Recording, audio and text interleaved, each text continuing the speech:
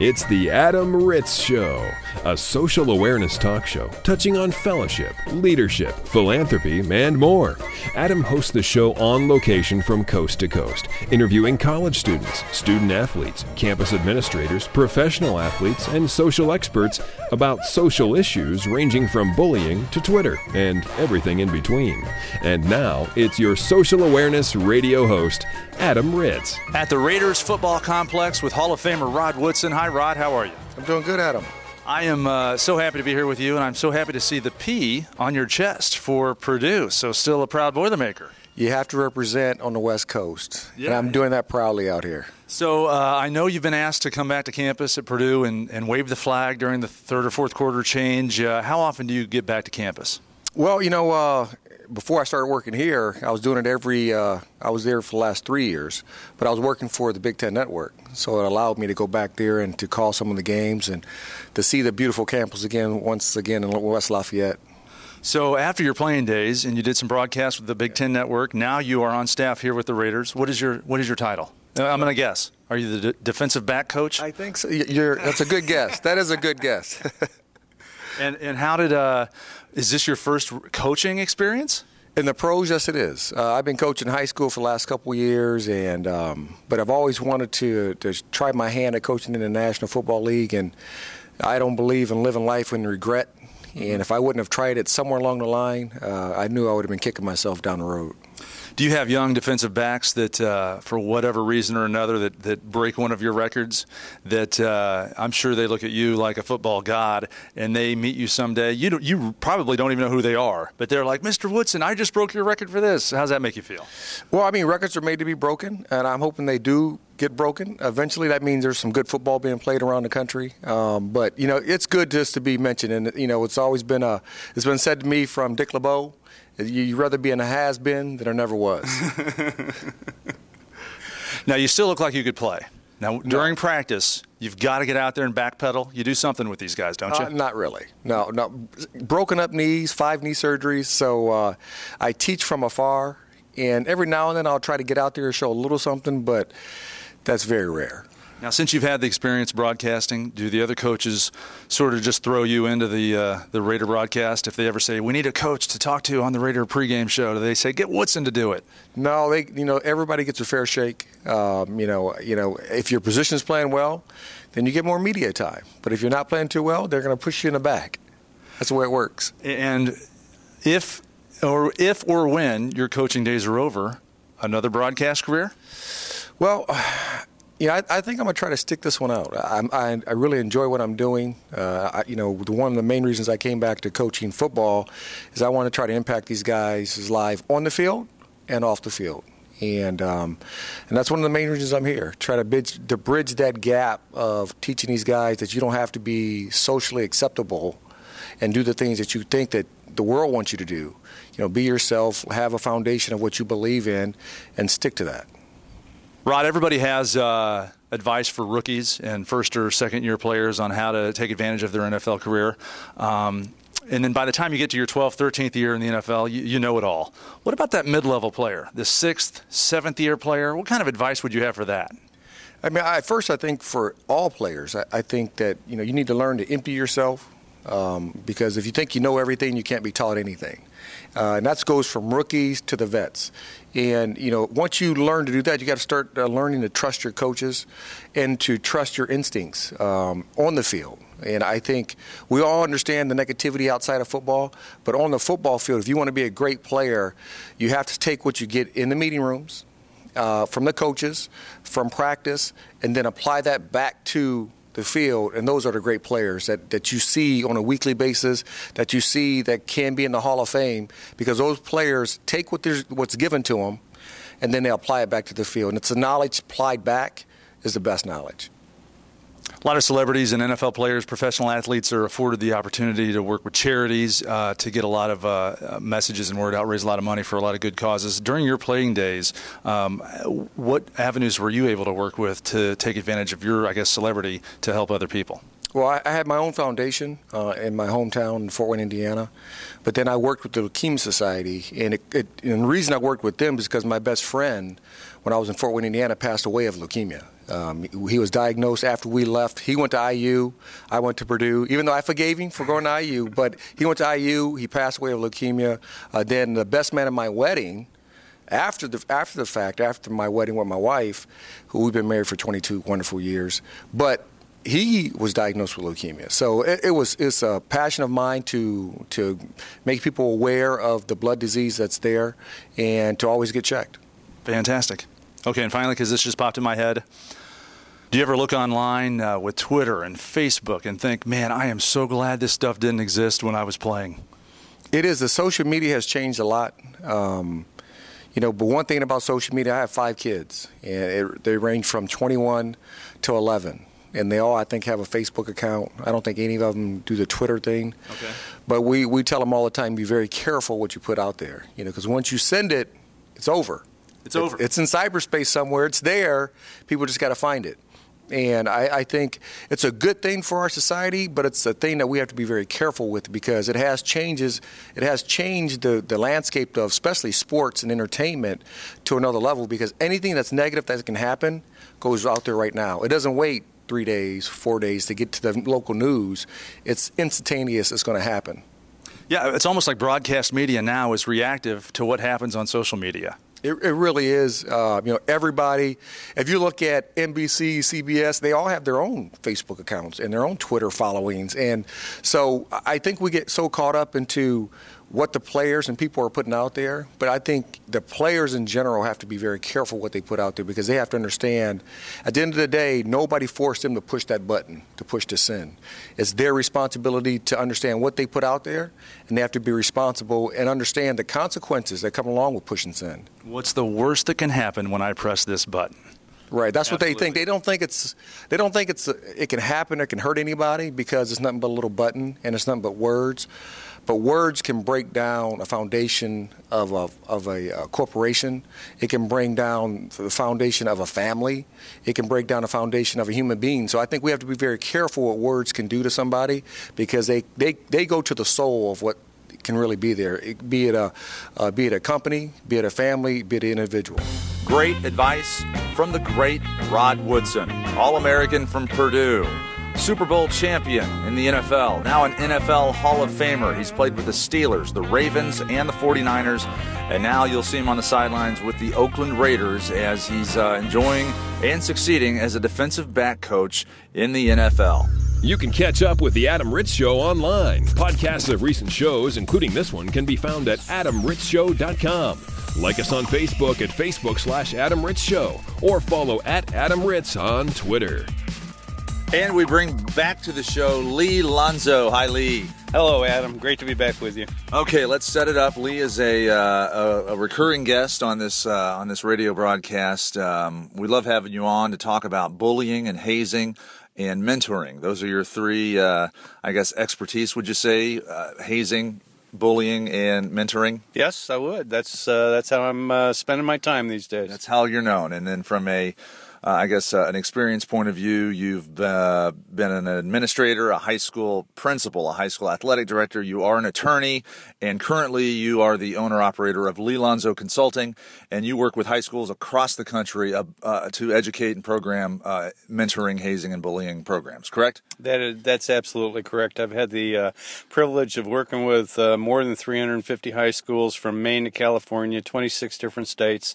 I've been blessed to have that opportunity to work with kids all over the country. And we love bringing you on once every other month or so to talk about bullying and hazing, topics that I remember when I was in high school and college. They're certainly getting more publicity now. I guess from your point of view, hazing has sort of been out there forever. I mean, we remember and laugh at some of the stories from the 1930s and 40s from college hazing. But bullying, it's really changed how people perceive bullying, the attention it's getting, the negativity that goes along with it. It's changed a lot here recently. What is your take on how that's happened and how that education process has proceeded from your perspective?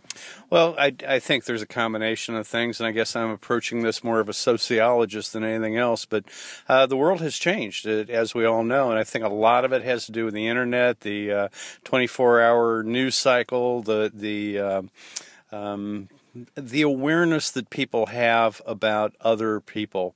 I think prior to, let's just talk about when I was a kid. We didn't know as much about the rest of the country, what was going on, but there have been some well-publicized events where kids have committed suicides, probably as a reaction to bullying.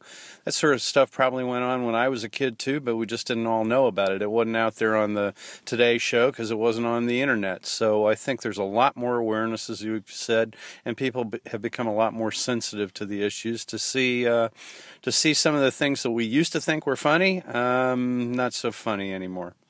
You mentioned the suicide. I just saw that story, a big one from 2012. We'll go down and when you look at all the stories from 2012, now that we're approaching the end of the year, in Canada, there was a young woman, 15 years old, who put a video of herself on the internet, real touching video about how she's been picked on and bullied and how depressed she is, this and that and the other. And then when you watch the video, you learn to find out that maybe a week after she posted that video, she committed suicide. That is unbelievably touching, disappointing, heart-wrenching, and it's got to make, I'm a grown man, and it touches me in a certain way. Do kids watch that, and do they get it? Does a 15-year-old bully, so to speak, watch that and go, yeah, maybe I could be a little nicer? Well, I'll tell you what part of my challenge is, I think, is changing the culture that kids live in. I don't think we're ever going to change every one of those bullies, but what we want to do is change the culture away from a situation where the good kids no longer sit around and watch that and snicker at it and kind of passively let it happen, but where kids will stand up and say, that's not right.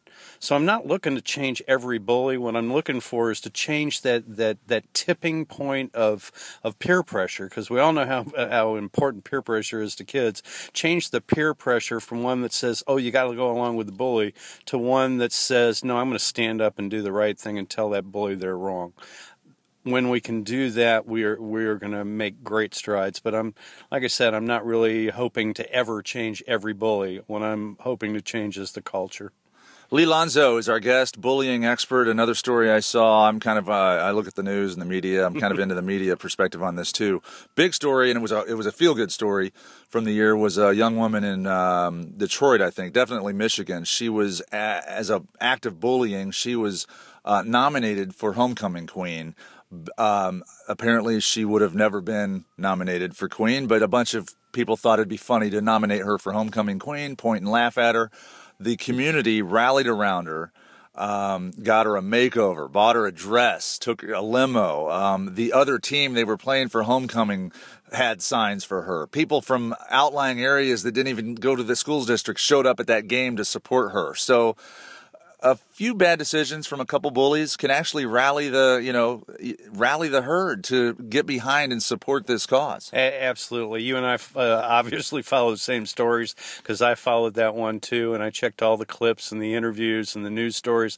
But what you're talking about, Adam, is exactly what I'm talking about. I don't ever hope to change those few kids who came up with that great idea to let's make fun of this poor girl because she's a little bit different. What I'm saying is we change the culture where you guys are the jerks. Yeah. You guys are the ones we're going to point at and laugh at because you came up with this idea. And the community itself was awesome. I got goosebumps watching it. She didn't end up getting elected Homecoming Queen, but she got national publicity. All the morning talk shows were out doing it. And like you said, the community, makeovers and limo, and it was just so heartwarming to see. No, we're behind you.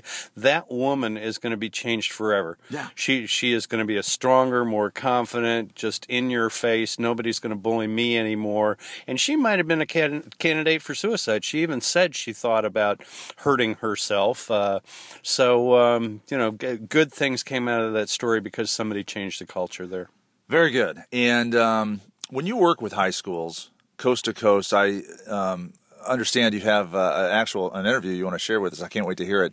Is it the Louisiana area? You were down in Louisiana recently, and you worked with not only the kids, but you worked with their administrators on how to work with the kids on topics like mentoring and bullying. Sure. Well, this goes back to something that you and I have discussed before called the Kickoff Program. And the Kickoff Program is all about finding mentors for kids who are new to the school. What I did was I sat down with the coordinator, that's what we call him, the teacher or administrator who runs the program, because the challenge is when you're going to institute a new program like this, you don't just pop in and work with the kids. Somebody's got to know how to pick the mentors and organize the mentors and schedule the orientation day, all these things that go along with it. So yes, I work with the adults first to get the program organized, and then I go and train the kids to actually be mentors. So because of our conversations, I was hoping to be kind of a stringer for you, head out there on the road and get something you might be able to use. And it turned out to be a wonderful experience because I sat this adult down. Her name's Michelle Roy. She is the coordinator at a school called the Louisiana School for the Agricultural Sciences. Real neat school because it's kind of vocational. But the vocation that these kids have selected is agricultural. So it's out in the middle of nowhere, a place called Bunkie, Louisiana. But I sat down with Michelle in front of her kids, which was the really cool part. And I started asking her questions about what a mentoring program does for a school. And as you will hear from Michelle, it's had a very positive impact on their school. And I hope on the 300 plus schools that we've worked with all over the country. Okay, let's take a listen. This is Lee Lonzo with Michelle, director of the Kickoff Program at a high school down in Louisiana. Hi, this is Lee Lonzo with the Kickoff Program, and I am live in Bunkie, Louisiana, and I'm with a bunch of great kickoff mentors. Let's hear it, guys.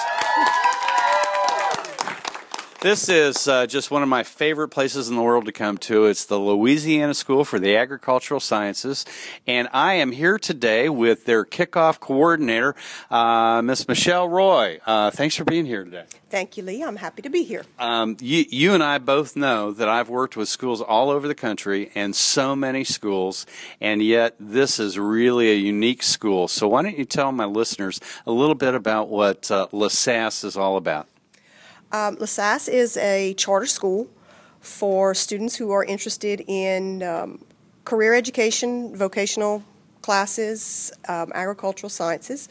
We are grades 7 to 12, and because we are a charter school, we pull students from all across our school district who are chosen to attend. Okay, and that's a pretty big school district, right? So you got some of these kids coming in from a pretty good distance compared to most schools. Some students might come from 40, maybe 45 miles away. Yeah, and in my school district, that's a long way. Well, let's talk a little more specifically about what you've been doing here in the last 5 years with the Kickoff Program. And why don't we start off with what exactly do you do as the adult teacher coordinator of this program? I have a selection process where students apply to be mentors. We do applications, and they do teacher ratings, and I select mentors once a year. This is our 5th year, and our program has grown. The first year we did Kickoff Mentors, I had 13 mentors, and I'm at my biggest group now, 22. And last year and this year, for the first time, we're mentoring 2 grades, 7th and 8th grade. We meet twice a month, every other Thursday, and there are pre-planned activities sometimes, and sometimes it's just a get-together session to check on grades and behavior and how are you doing. But we have regularly scheduled mentor meetings. Okay, now it sounds like that's quite a bit of work for you, so I'm presuming you get paid quite a bit of money for doing this, right? You would presume incorrectly. Okay, so my job is to make sure that whatever the activities are for that Thursday, that all the mentors know ahead of time, and so I'll hand out little slips. One of my mentors is very good about posting for Facebook. They text each other and remind each other that we have a meeting. I get suggestions from the mentors about what activities they'd like to do. Last week we did a planner scavenger hunt to help the 7th and 8th graders learn how to use their planners to their benefit, and one of the mentors is the one who made the scavenger hunt. So a lot of the activities I just maybe ask or get an idea, and then the mentors put it together.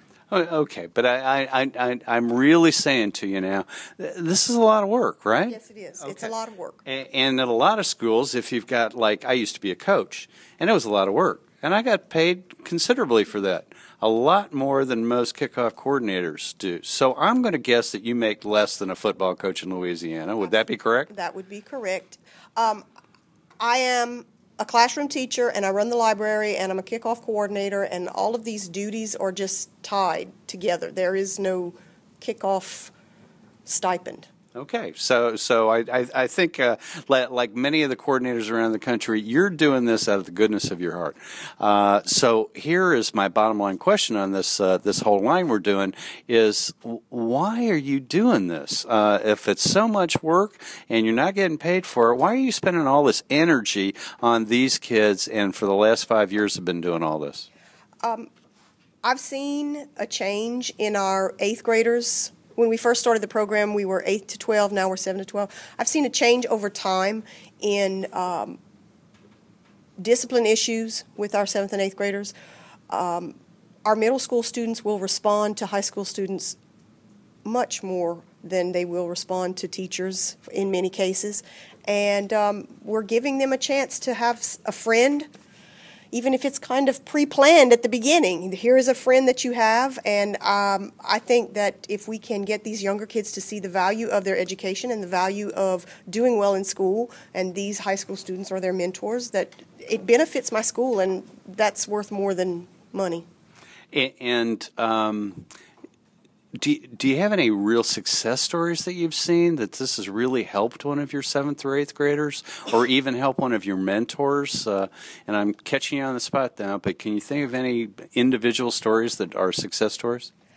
I don't know that I could name one student, but I have several mentors in this group here who were once mentees, and starting in the 8th grade, Mr. Roy, I'd like to be a mentor. Mr. Roy, I'd like to be a mentor. And now that they're in the 10th grade or the 11th grade, they have decided to step up because they either had a good experience or they know that they could do a job that maybe should have been done a certain way. So am I hearing you say that this not only benefits your 7th and 8th graders, but maybe benefits your mentors as well? Oh, no, maybe. Absolutely. In what way?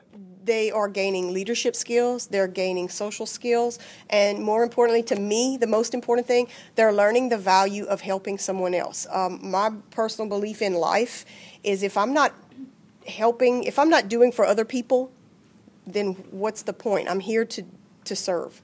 So, and I mean, I look at teaching that way. I'm that way with my family, and I hope I'm that way with my students. If you're not here to help other people, what are you doing? I think maybe that's why you and I bonded a long time ago when we met, because the way my daddy used to phrase it is, service is the rent you pay for your space here on earth, so you better serve other people.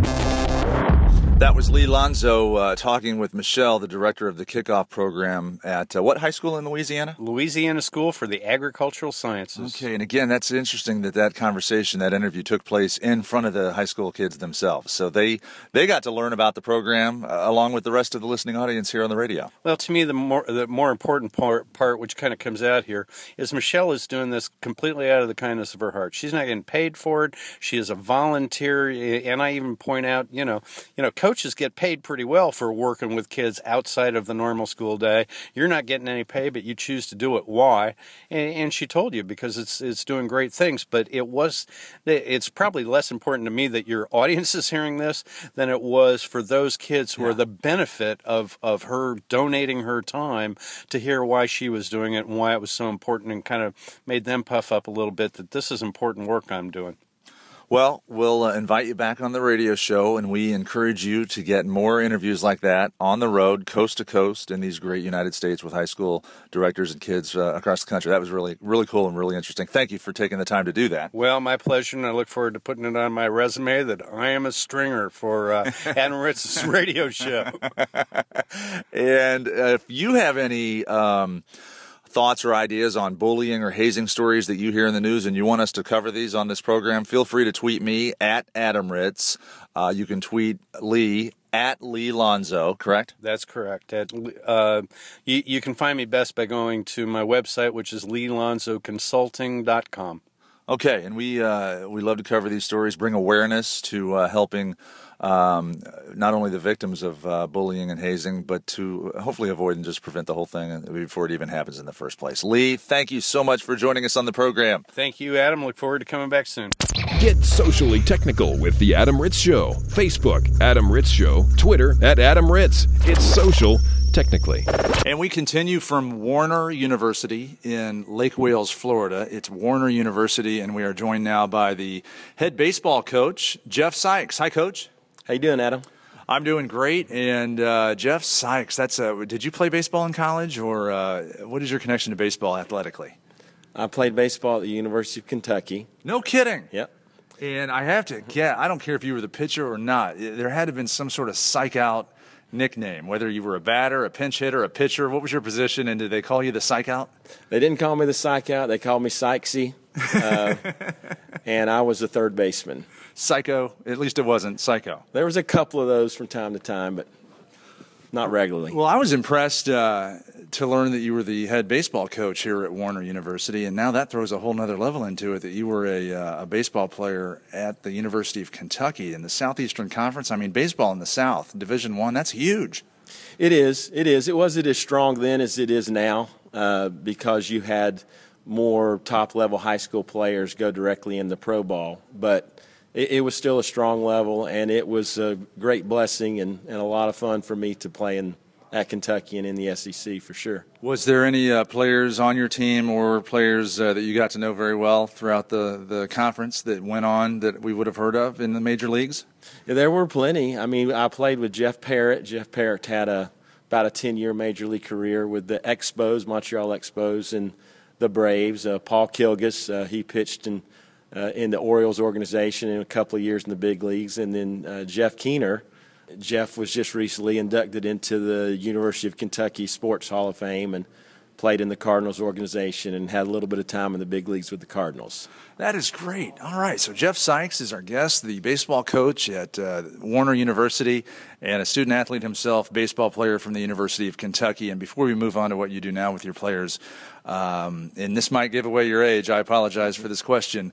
Who were some of the basketball players on the UK Wildcats during your time in Lexington? Well, the biggest name was probably Sam Bowie. Oh, yeah. And best known for the Portland Trailblazers passing on Michael Jordan to draft Sam Bowie. That's right. So he was probably the biggest name. Okay, that's one of the biggest bloopers in sports. The Trailblazers passed on Michael Jordan. Sam Bowie was an awesome college basketball player, and I guess his pro career just wasn't quite as good as Michael Jordan. And you could argue that nobody's career has been that good. Anyway, back here to Lake Wales, Florida, at Warner University. You're the head baseball coach, and we want to talk about community service. Some of the things you do with your guys. What are some of the service projects you have with your team? We've done different things over the years. We've worked with an organization that feeds the homeless in Orlando. We've gone up there on Saturday mornings and done that. We've done some other local things around the community. The primary thing we've done, Adam, and really we've done it for, I think, 13 years in a row, is we work with the Lake Wales Challenger League. The Lake Wales Challenger League is an arm of Little League Baseball which provides playing opportunities for special needs kids. And so we serve as buddies, and we play along with them, and there's not really any umpiring, but we just communicate with them and build relationships and so on. We've done that for, like I say, I think about 13 years now. Oh, that's fantastic. And is this initiative something that you started when you were here, or something you were just lucky enough to be involved with once you came here? I didn't start it. There's a lady that I attend church with. Her daughter was a special needs kid, and her daughter unfortunately passed away when she was about 12 years old. And she really is the one that got it going. I asked her, says, is there a way we can connect and be involved with this? So she kind of put this all together, and we started way back then. And we just, as we have new players, we just work them into the program. And I really think at the end of the day, we probably, our players benefit more from the experience than the kids they work with. I know the kids they work with enjoy it, but our guys grow as young men as a result of being involved in it. When they get there and the kids are just so engaging, you fall in love with them immediately. And they come away saying, when can I go back? It really is like that with our guys. Whoever we're choosing for that weekend to go work, I mean, they're ready whenever it's their turn to go and excited to go. That is awesome. And it's an inspiration to us to hear about your players and your team and the work you do with special needs kids. That is incredible, and we thank you for your service, and I thank you for coming on the show. Thanks, Coach. Thanks for having me, Adam. The Adam Ritz Show is recorded live, both in studio and across the country. For information on this broadcast, including how to hear this show on a station in your city, visit adamritzshow.com.